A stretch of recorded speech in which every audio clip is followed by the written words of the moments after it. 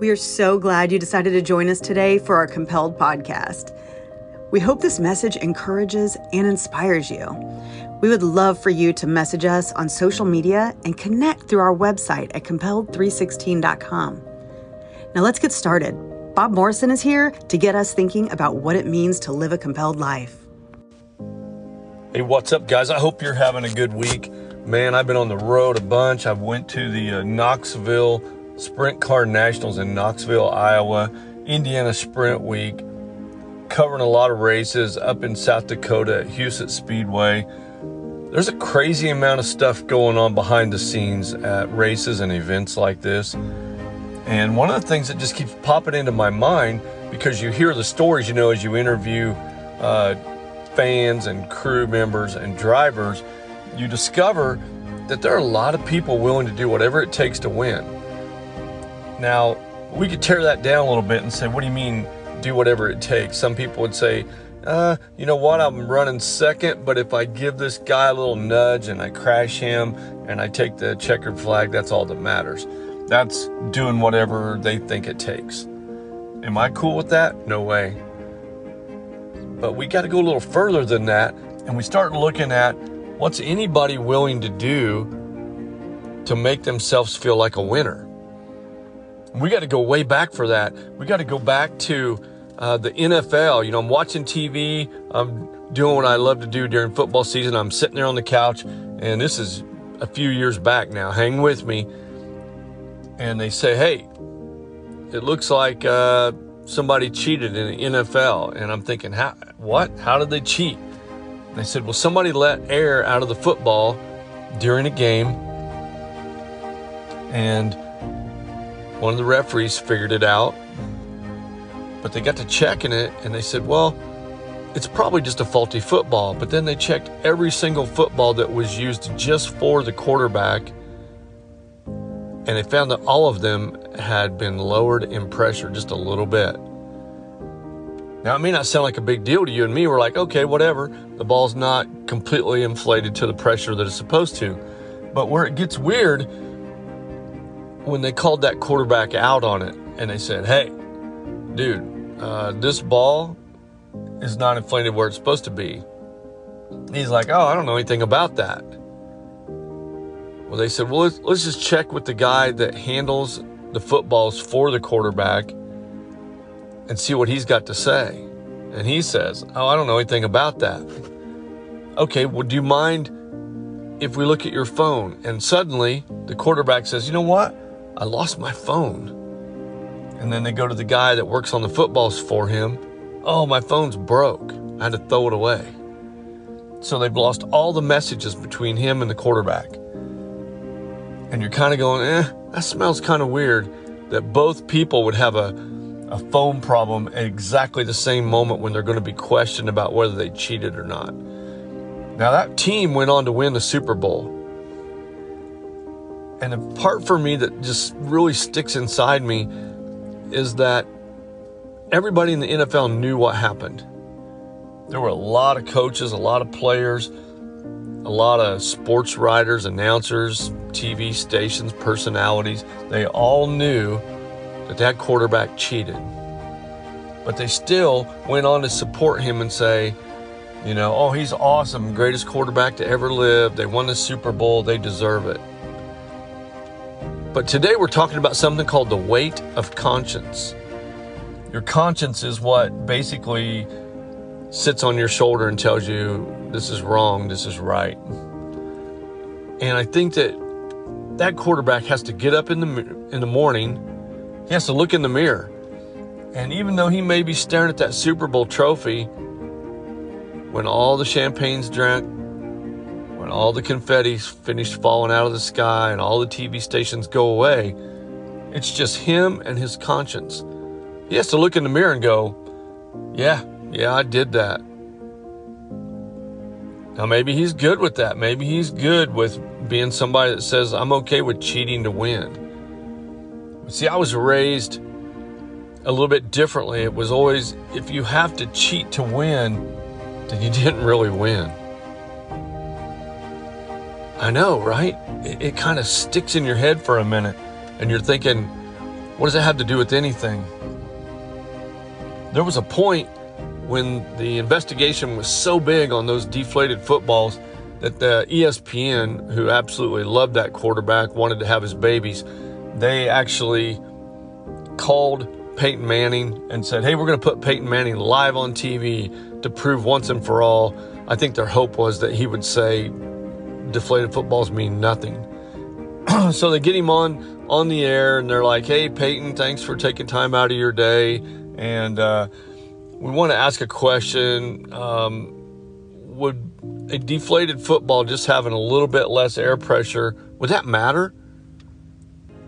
And Peyton blew him away. He goes, well, yeah, absolutely. And they're like cartoon characters doing the double back and forth. What? Excuse me?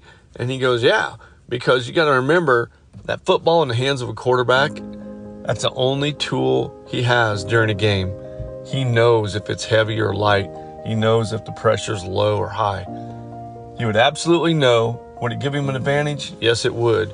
And immediately these announcers all went, okay, well, thanks. Looks like we're out of time. We're going to take a break. And they went away from it because they did not want to pursue the idea that this iconic quarterback who won the Super Bowl had cheated. It's easier to believe in the lie. And I think that's true of you and me. It's easier for us to not deal with the weight of conscience.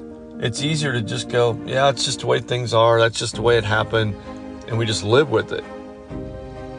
But I don't know that we're ever intended to carry all that around. In fact, I truly believe we're not. I saw this guy talking one time, and he was a big-time counselor, and he was talking to a group of people who were dealing with lots and lots of heavy issues. And he said, here's the thing. Every time you have something in your life that you don't deal with, he said, I want you to imagine that at that moment you go and just pick up a kitchen chair and you begin to carry it around with you all day. You can still get around. It's a little awkward at times, but you can do it. He says, now, the next time something falls on your brain or your heart that you know you've done something wrong and you're struggling with the guilt of that or the pain of that, pick up another chair. And before long, you're carrying so many chairs, there's no way you can be functional. There's no way you can be the person that God intended you to be. You begin to live a life that's completely shaped out of lies and brokenness and all the junk that comes with that. And we all do it in some form, you know, whether it's in our relationships, our job, our, whatever, our journey. And I've been wrestling with that myself. It's like I have to get up and I have to look in the mirror and say, okay, do I want to own all of my mistakes, all of the things I did wrong, all the things I should have did differently, the words I should have said, the way I treated people, just the battle, the journey, all of that brokenness. I have to look in the mirror and say, do I feel like owning that? Do I feel like saying enough's enough? And it's a lot of weight. It is a huge burden. And so, of course, I run to the Bible because that's where I get my peace of mind. And I'm reading this piece where Jesus says, hey, if you're dealing with a lot of weight, you're carrying a lot of chairs, basically. If you're dealing with a lot of weight, come to me and just give it all to me. He says, let me lighten your load. Let me take the burden off of you. It's that grace and forgiveness where Jesus says, okay, cool. It's like perfect example of this. You're a kid and there's a lamp gets broke in the living room, right? And for days, the whole family's like, I wonder who broke that. I wonder who broke that. And you're carrying the guilt. You knew. And you finally go, man, I got to get this off my chest. I can't take it any longer. So you go to your dad and you say, hey, Dad, I want you to know I was messing around and I threw a ball. I'm the one that broke the lamp. And I'm sorry. And dads, being who they are, already know that you're the one that broke the lamp. They were just waiting for you to own it. And you say, I'm ready for my punishment. And your dad says, it's okay. The fact that you came to me and you told me, you owned it, and now it's forgotten. There's a new lamp sitting there now. It's all done. I still love you. Multiply that by 1,000,000, and that's what the grace of Jesus looks like. Because he says, I don't care what you've done. I'm not holding it against you. Do I want you to keep doing it? No way. Do I want you to work on being better? Absolutely. Do I think you'll fail again? Probably. Because we're all human and we all make mistakes. But the fact that we have this weight of conscience on us that keeps us from being who we're supposed to be, that has to be fixed. We have to be willing to say, hey, Jesus, I need you to just forgive me. Would you consider wiping the slate clean? I love you. I need you. I want to be more like you and less like me.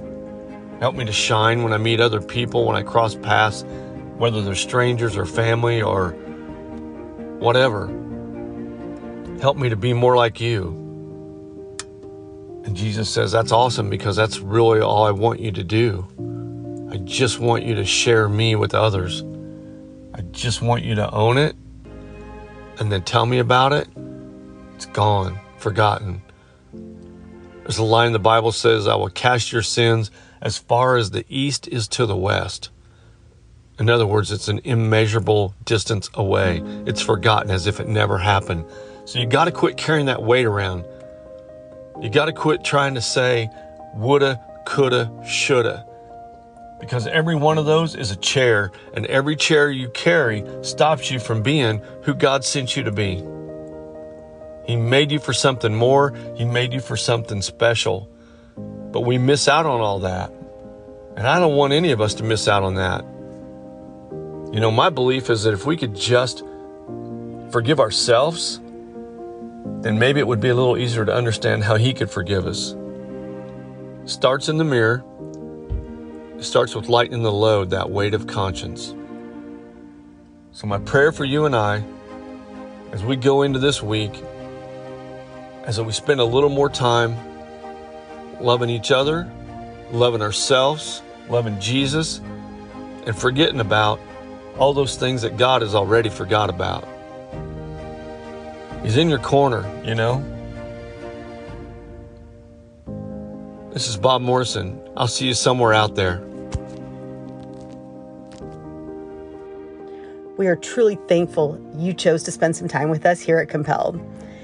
If you enjoyed today's message, we encourage you to like it, share it on social media, and check out our website, compelled316.com. God bless you, and we hope you have an amazing day. We'll see you somewhere out there.